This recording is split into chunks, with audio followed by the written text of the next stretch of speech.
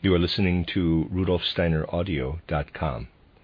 If you are listening to the podcast of this, it is located at RudolfSteiner.podbean.com. Please consider becoming a patron. As well, there are two publishing houses, SteinerBooks.org in America and RudolfSteinerPress.com in England, who are the sole publishers of Steiner into English and have given me permission to do these recordings. Please consider patronizing them as well. You are listening to RudolfSteinerAudio.com. This is a reading of a collection of lectures by Rudolf Steiner entitled Color. This is part 2 of that book, which is entitled Supplementary Lectures from Other Cycles, and this is lecture 4, given in Dornach on the 26th of July, 1914, entitled The Creative World of Color. Let us continue with our studies of artistic subjects. These can be of assistance to the way of thinking that has to permeate all the work we have to do here. This work is still in its primitive beginnings, yet if we want to accompany it with the right thoughts, it is important to review some impressions of mankind's artistic achievements and the way these are connected with the cultural life of humanity. Hermann Grimm, the talented art connoisseur of the 19th century, made a rather radical-sounding statement with regard to Goethe. He prophesied when the time would come in which people would really understand Goethe's essential qualities. He set this date as the year 2000. This is quite a long time, isn't it, before mankind will have come to the point of understanding the essence of Goethe. And we do not feel inclined to contradict this radical statement, especially in the light of present times. For what does Hermann Grimm judge to be Goethe's prime quality? Not the fact that Goethe was a poet and created one or another particular work of art, but that he put his full humanity into all that he created, and that this was the basis of all his individual creations.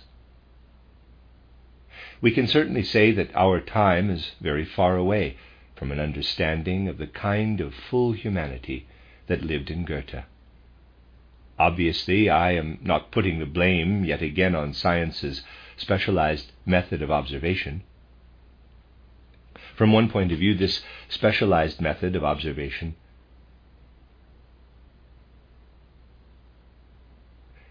is a certain necessity. But the way we specialize in our lives is far more incisive than the way we specialize in science. Specializing in life means that people engrossed in different areas of thought and feeling gradually understand one another less and less. And everybody is more or less a specialist these days. But we encounter this specialist attitude particularly strongly when we consider the way art is developing. This is why a reuniting of all the various branches of cultural life has to take place, as I have pointed out in previous lectures, though the beginnings made in this direction can only be primitive as yet. And it is this unity of the life of culture that will produce artistic form. We do not need to look very far to prove it. The best way to explain this is probably by taking something that is right on our doorstep. So I shall mention a very small instance of the completely foolish and often absurd attacks on our spiritual movement, which are so numerous nowadays. When people want to slander us in the eyes of the world, and all they say is sheer invention, they find it so easy to laugh at the way we have painted our premises to suit our way of thinking. They blame us for giving our meeting rooms colored walls, and they have made a lot of the eccentricity of our Goetheanum building, and say that for real theosophy it is totally unnecessary to have it. In fact, in certain circles, real theosophy is considered to be a psychic hodgepodge of all manner of vague feelings that wallow in the fact that the soul is capable of developing a higher ego, but really only egotistic feelings are meant. And because they think of it as a hodgepodge of vague dreams, they see no sense in a spiritual movement being brought to expression in outer form, even though we admit to this being elementary and primitive. In these circles they think we can talk anywhere about this fantasizing on the higher ego in man. So why all this fuss about expressing these in all kinds of strange forms?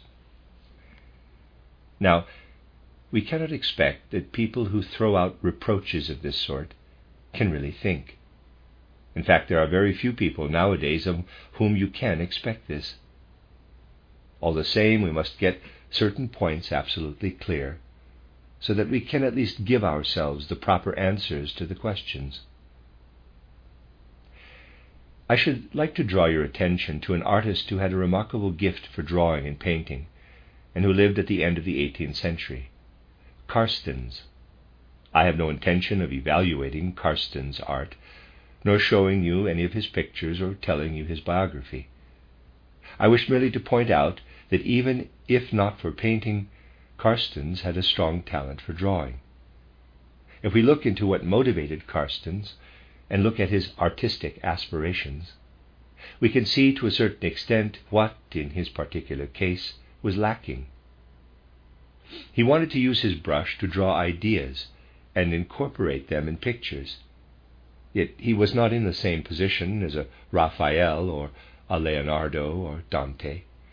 To give an example from the realm of poetry, Raphael, Leonardo, and Dante lived in an age when culture was alive and full of content, and really encompassed the life of the human soul. When Raphael painted Madonnas, there was a deeper reason for this. The essence of the Madonna lived in human hearts and souls, and meant, in the noblest sense, something came from the soul of the masses that could join with these artistic creations.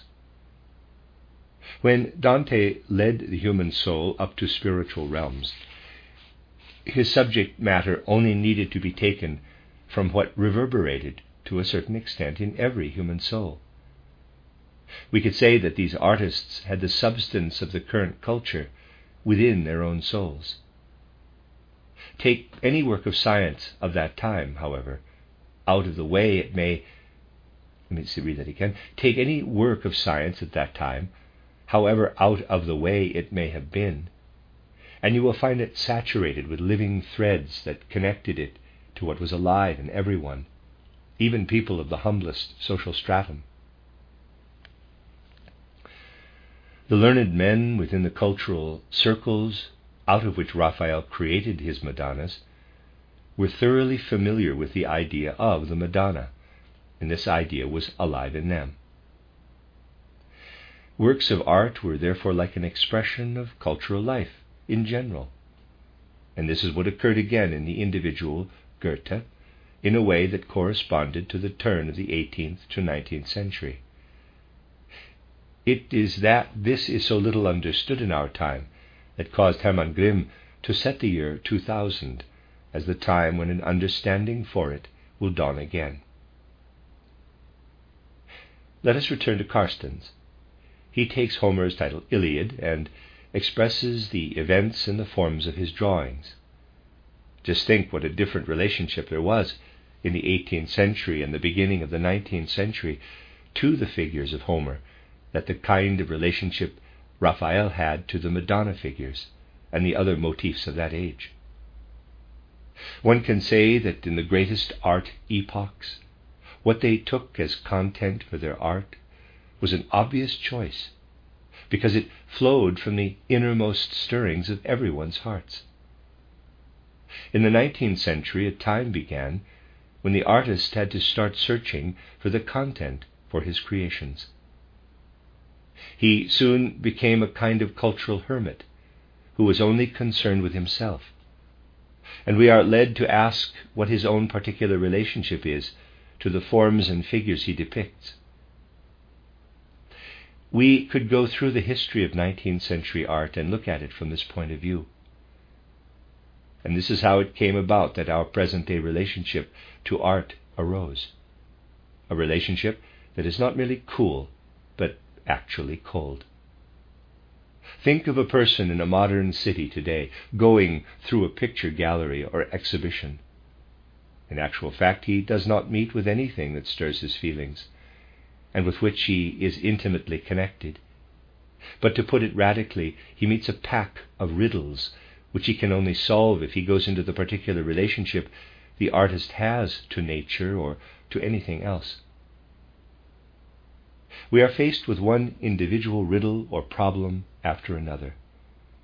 And the significant thing is that while we think we are solving artistic problems that are in fact highly inartistic problems because they are psychological problems as to how the artist regards nature, or world conceptual problems and things of that sort, which play no part at all when we consider the great epochs of art. What mattered in those epochs were real questions of art, real aesthetic questions. And these applied to the viewer as well, because the concern of the artist was how it should be done, not what he should do, because the what was merely the substance he was steeped in. You could say that our artists are no longer artists, but people who observe the world from a particular point of view, and what they put into form is what their own special temperament leads them to notice. So these are psychological problems of world outlook, and problems of how to explain history and so on. But the essential aspect of how the work is done, the work of art is done, has almost been lost in our time.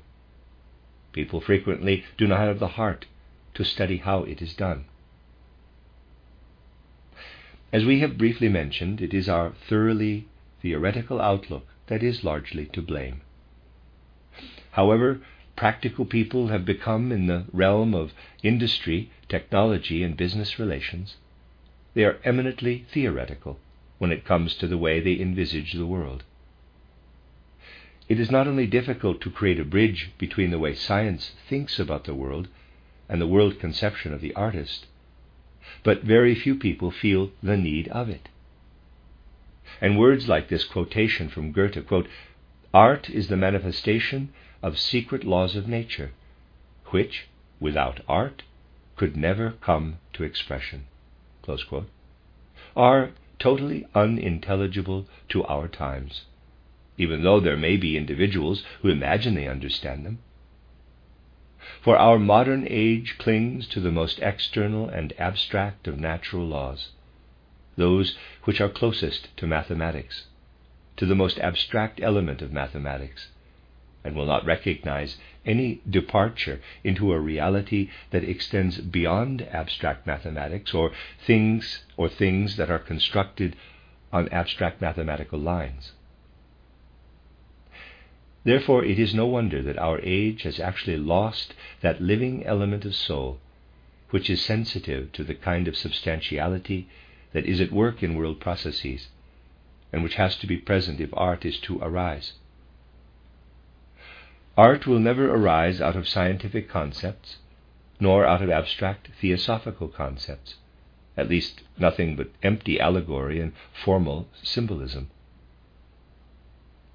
The thoughts the modern world has about the world are in themselves inartistic, and actually aspire to be so. Think of the colors, and what our scientific outlook has made of them. Vibrations of the most abstract part of matter, the ether. Ether vibrations of so and so many wavelengths, and so on.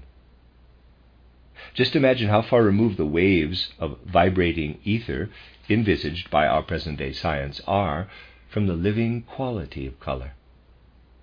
How could it be otherwise than that we forget altogether to pay any attention to the life and essential quality of color? At the end of our last gathering, we pointed out that the element of color is fundamentally flowing and alive, and that our soul life lives in it. And I said that a time will come when we shall again recognize the living connection between the flowing world of color and the colored objects and creatures around us.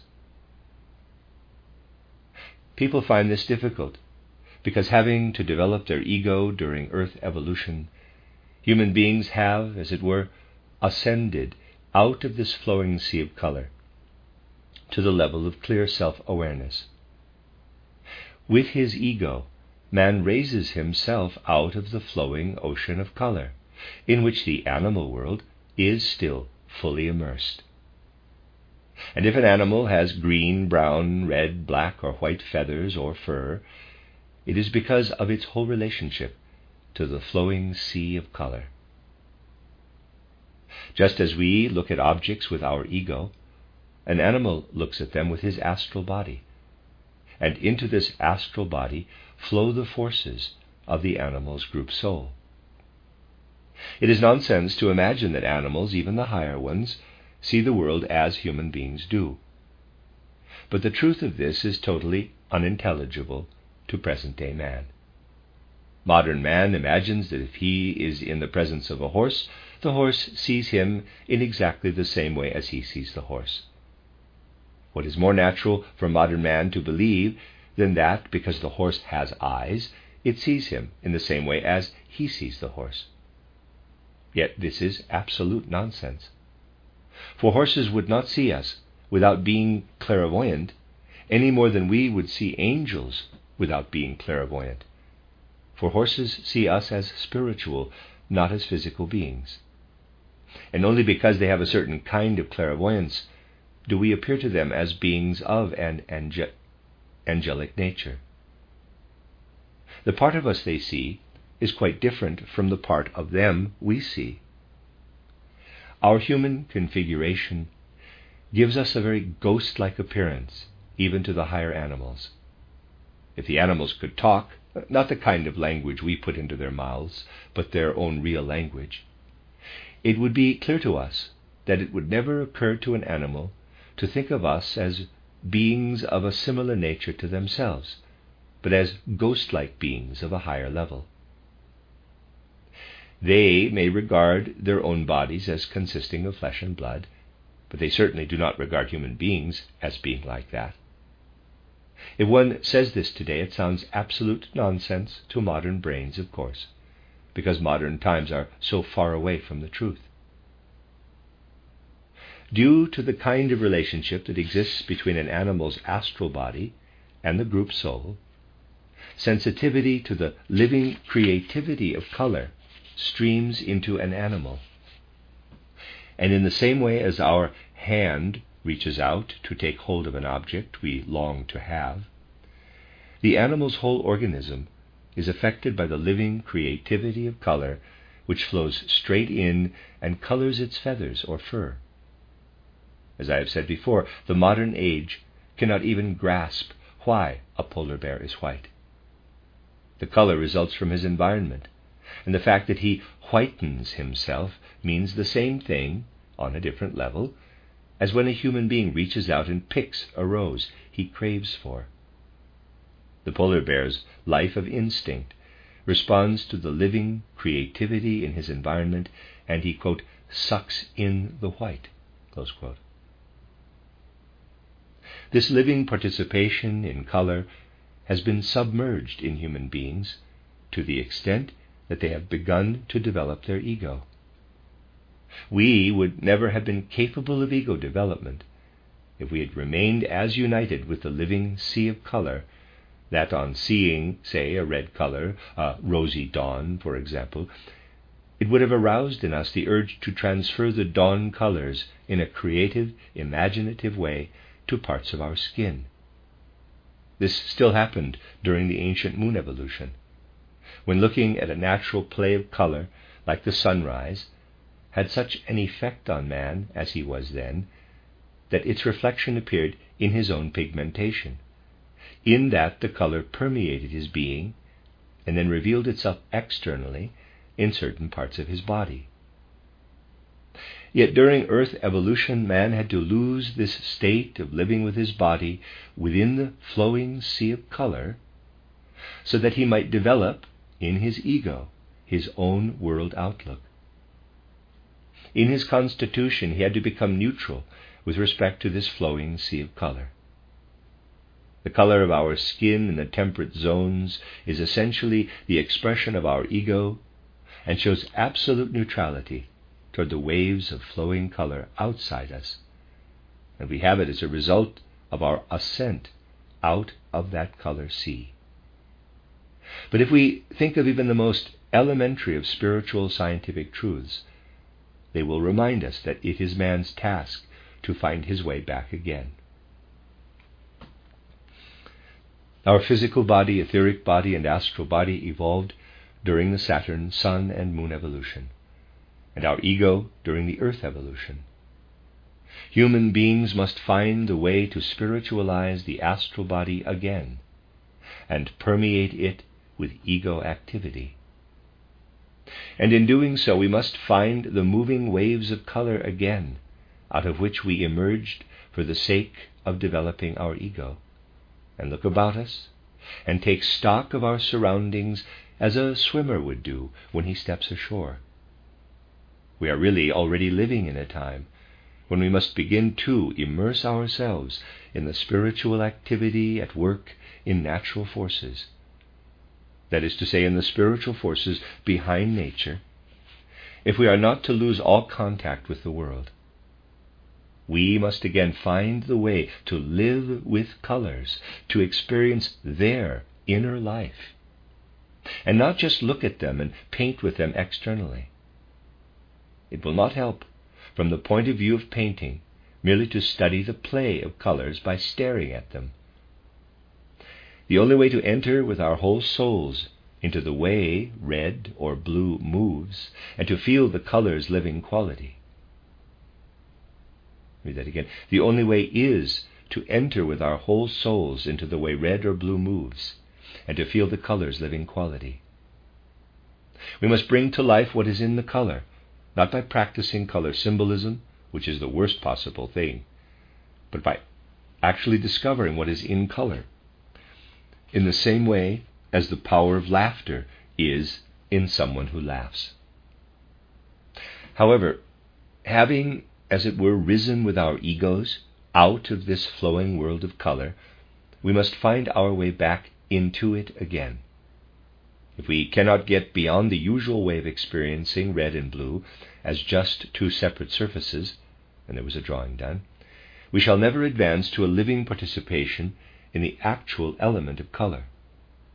We shall do this even less, of course, if we explain it intellectually, and feel that red represents one symbol and blue another. That is even less likely to lead to an experience of the nature of color.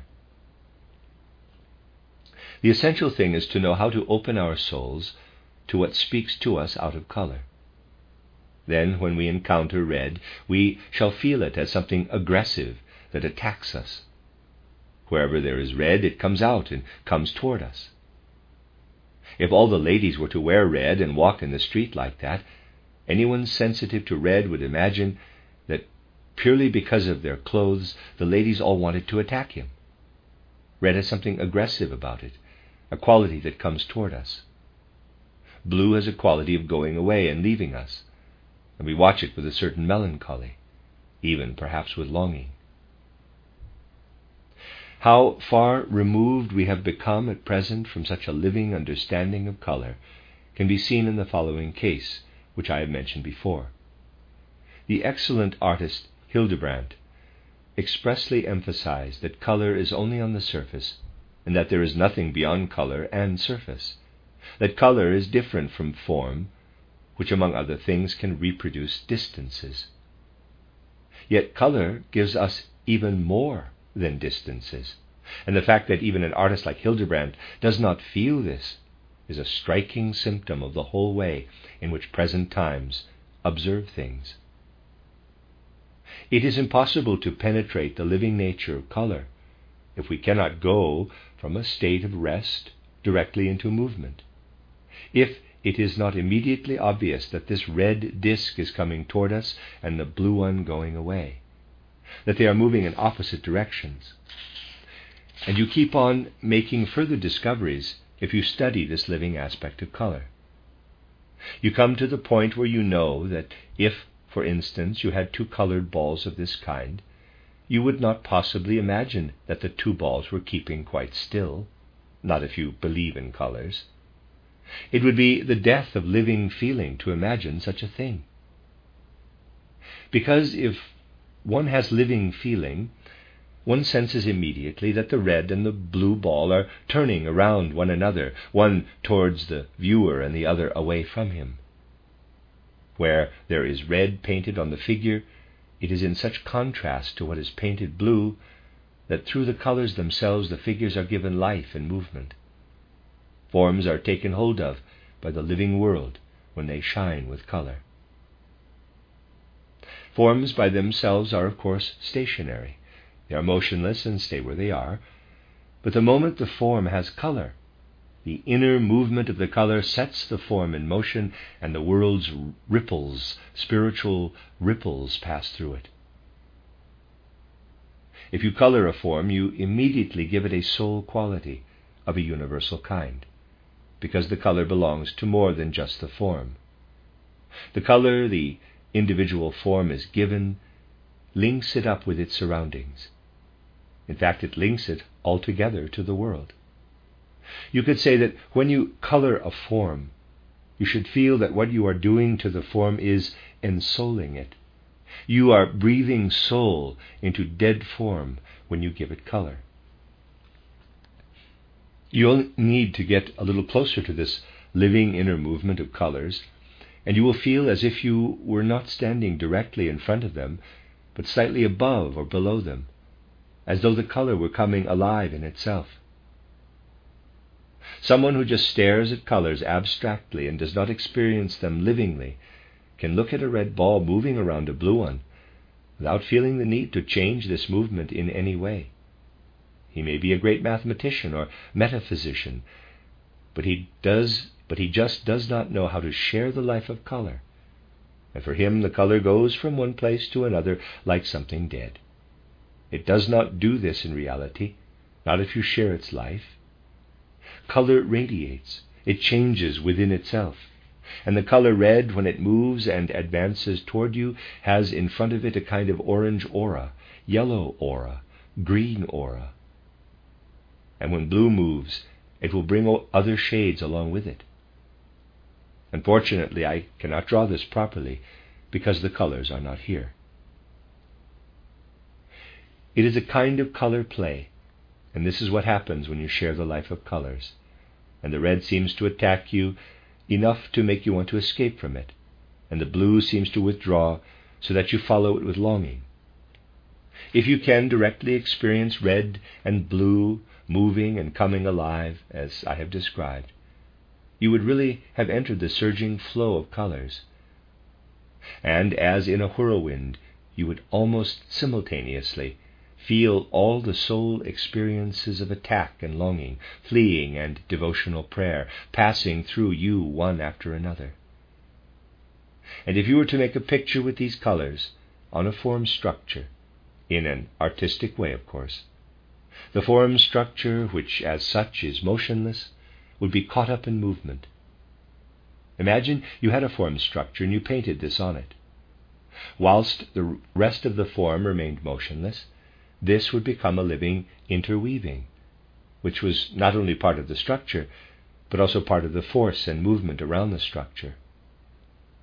By ensouling it, you raise the structure above its state of immobility, its mere structural character. The world's elemental forces ought to paint something like this and set it in the world. For all the power of longing man should acquire should be expressed in blue. This ought to be built into the structure of man's head, and all that is expressed in red could be in man's form and stream up from the organism to the brain. Both these streams are actively engaged in man's brain structure. Outside, the world, that which man longs for and which perpetually gets inundated by what rises up out of his own body. In the daytime, what is in the blue half flows more strongly than what is in the red and yellow half. At night it is the other way round within man's physical organism. And a genuine image of this is what we usually call the two-petaled lotus flower, which really is as mobile and colorful as this. And nobody will rightly understand the creative element in the world of forms, the upper part of the human head, unless we can tap this play of colors, which is hidden where man is concerned. Art must endeavor to penetrate again into elemental life. Art has spent long enough merely observing and studying nature, and trying to solve nature's riddles by reproducing in another form what can be seen by penetrating into nature. Yet what lives in the elements is still something dead to modern art. The air is dead, and water is dead, and so is light, the way it is painted nowadays. The kind of forms presented by modern sculpture are also dead. Art will arise anew when man learns how to enter into elemental life with his innermost soul. People may argue that this ought not to be done, but this argument is only prompted by laziness. Human beings will either live their way with full humanity into the forces of the elements and accept the soul and spirit in the creations around them, or art will become more and more the product of individual hermits, in which case we might come across things of considerable interest with regard to the psychology of individuals, but art would never give us the achievements which only art can give. We are speaking very much of future times when we say things like this. But what must happen is that we go to meet the future with eyes that have acquired insight through spiritual science. Otherwise we shall only be able to see a dead and dying future ahead of us. This is why we must seek to have an inner connection between all our work with forms and colors and our spiritual knowledge, which moves us to the innermost depths of our souls and is alive in us in spirit. Then we shall be like Raphael, who could become the artist of the Madonna because the Madonnas were alive in him, just as they were also alive in the scholars, the farmers, and the craftsmen of his time. That is how he became the real artist of the Madonnas. Not until we succeed in bringing the life of our world conception into our forms, not as abstract forms or dead knowledge, but livingly and purely artistically as living soul substance without any symbolism or allegory, not until then shall we have any idea of what is meant by the kind of art I have just been describing. Therefore, there must be unity between what is created externally and what there is in man's innermost soul, as was the case with Goethe, due to some special karma. Bridges must be built between what are still abstract ideas of spiritual science and what flows from our hands, our chisel, or our brush. Our civilization and culture, which is abstract and for the most part superficial, is a hindrance at the moment to the creation of such bridges, and prevents creations from coming alive. This explains the unfounded belief that spiritual knowledge could be the death of art.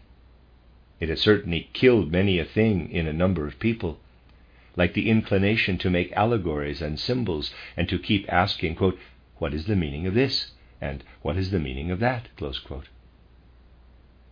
I have already stressed that one should not keep asking what things mean. Just as there is no sense in asking what the meaning of the larynx is, for it is the living organ of speech, similarly we must learn to see that what lives in the forms and colors is the living organ of the spiritual world. Until we have thoroughly overcome the habit of inquiring in terms of symbols and allegories, and of interpreting myths and legends allegorically and symbolically, and start sensing the breath of the Spirit that weaves throughout the cosmos, and feel its life in the figures of myths and fairy tales, until we do this, we shall not have attained real spiritual knowledge. Yet we have to make a start. It will be imperfect, and no one should think that we mistake mere beginnings for perfection. But the objection people are making about our spiritual movement at present is just as silly as previous objections, namely that what we are trying to carry out with our Goetheanum building has no connection with our spiritual movement. We know the reasons for their argument as well as they do. that we could pretend there is a connection between all that twaddle about higher ego and all that raving about deification of the human soul and the external forms is no news to us. And we know, too, of course, that the study of spiritual science on a conceptual level can be done anywhere. But we feel that over and above the intellectual cultivation of spiritual science, when spiritual science enters livingly into human souls, it requires a different setting from the kind our dying civilization can offer. And we certainly do not need the outside world to tell us the platitude that spiritual science can be studied intellectually in any rooms other than those which have come alive with our forms. We must take the real ideal of spiritual science more seriously, and ever more seriously. We have a long way to go until we shall feel the full earnestness, the full motivating power of our spiritual ideals in our souls. It is easy to talk about spiritual science and its expression in the external world without conveying its real essence. When you see people making the worst possible attacks on our spiritual movement and the way these hail down upon us, you have a strange feeling. When you read of these attacks, well, if you are in full possession of your wits, you begin to wonder what they are actually describing. They are the most fantastic things. They have not the slightest thing to do with us. And these are the things they are attacking. There is so little appreciation of a new spiritual element that people make a caricature of it which does not in the least resemble it, then talk about this false caricature and attack it. There are even individuals who imagine they should refute stuff like this. One can turn on them, but one cannot refute something they have invented and which has no resemblance to what they wish to describe. We must take heed of how little sense for truth and truthfulness is at the bottom of things like this. For if we pay attention to this aspect, it will strengthen our grasp of spiritual science, both in ourselves and in the way we should bring it to life in the material world. People's attitudes to spiritual science at the present time shows that the world has become neither more tolerant nor more understanding. Perhaps doing studies like this one on color is the best way of celebrating our inner union with spiritual science. For when we ourselves experience the life of color, we step out of our own skins and take part in cosmic life. Color is the soul element of nature and of the whole cosmos, soul spelled S-O-U-L. And we have a share in this soul element when we experience color. I wanted to tell you about things like this today so that next time we can go further into the nature of the world of color and of painting. It was necessary to include in these discussions references to the attacks now being made on us from all sides, attacks made by a world that at bottom can really understand nothing at all about our spiritual scientific movement. One can but hope that the people in our movement will find that by deepening themselves in every direction, our spiritual movement enables them to find their bearings with regard to a fact that is really symptomatic of our time, namely an upsurge of untruthfulness in dealing with a spiritual approach to life. It will certainly not be our fault if our spiritual movement is cut off from the world, as though we all wanted to be hermits. People are welcome to have as much of it as they wish. But if they want to understand the direction in which we are going, they will have to grasp the unifying element in man's whole being, and that every detail of human endeavor springs from man's being as a whole. I am not saying this altogether as an attack on present times. I say it with a certain sadness, because we see that the more our movement spreads, the more malicious our opponents become. Not consciously, perhaps, but in a more or less unconscious way they are really malicious. And because people have not yet sufficiently learned, even in our circles, how to judge these things, nor how to stand up for the fact that our movement intends to start something new.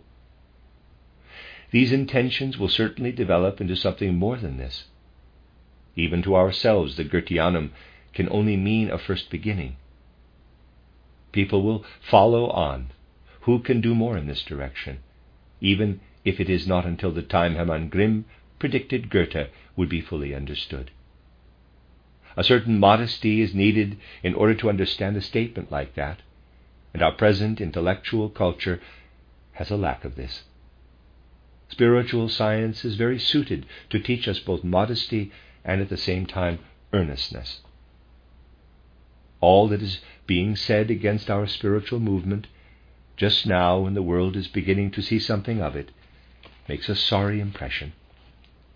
As long as our work took place purely on an ideal level, there was nothing to be seen.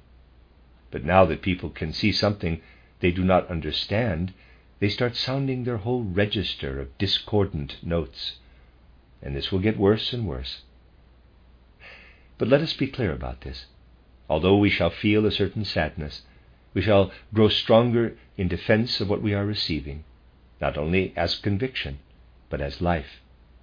Etheric life will fill our hearts and souls, and what will then live in us will be more than the kind of theoretical conviction that is the pride of modern times. Those who acquire this motivating power will at the same time be filled with assurance that the roots of our world and of our human existence will certainly support us if they are sought for in the Spirit. Sometimes we need more of this assurance than at others. And if we speak of sadness with regard to what we feel about outside opinion, then this mood of sadness must produce the kind of strength which I have described as having its source in the knowledge that man's life springs from the Spirit, and that the Spirit will lead men out of whatsoever disharmony causes him sadness. This mood of strength will be a real force. Today, perhaps, we have had to speak about spiritual affairs with even greater sadness than that which we feel regarding the discrepancy which exists between the intentions of our spiritual movement and the public's opinion of it. Yet the world's disharmonies will take a different course once humanity realizes what can be kindled in human hearts by the spiritual light our spiritual science wishes to bring. The sadness we feel with regard to our movement is very small compared to the sadness we feel for what is happening to the destinies of Europe. Although my words have been spoken out of this sadness, they are also said with a living conviction that whatever painful happenings the people of Europe have to face now or in days to come, we can be assured that the Spirit will lead man victoriously through them all. Indeed, in these sad and serious days, it is not only permissible for us to speak of the holy matters of spiritual science, it is essential that we do so, for we believe that however small the light of spiritual science seems today, it will become greater and greater and brighter and be a beacon of peace, love, and harmony among men. These are serious words, but the kind of words which justify our concentrating on spiritual science and putting all our hearts and souls into it at such a time when these serious events are encroaching upon us. The end of Lecture 4.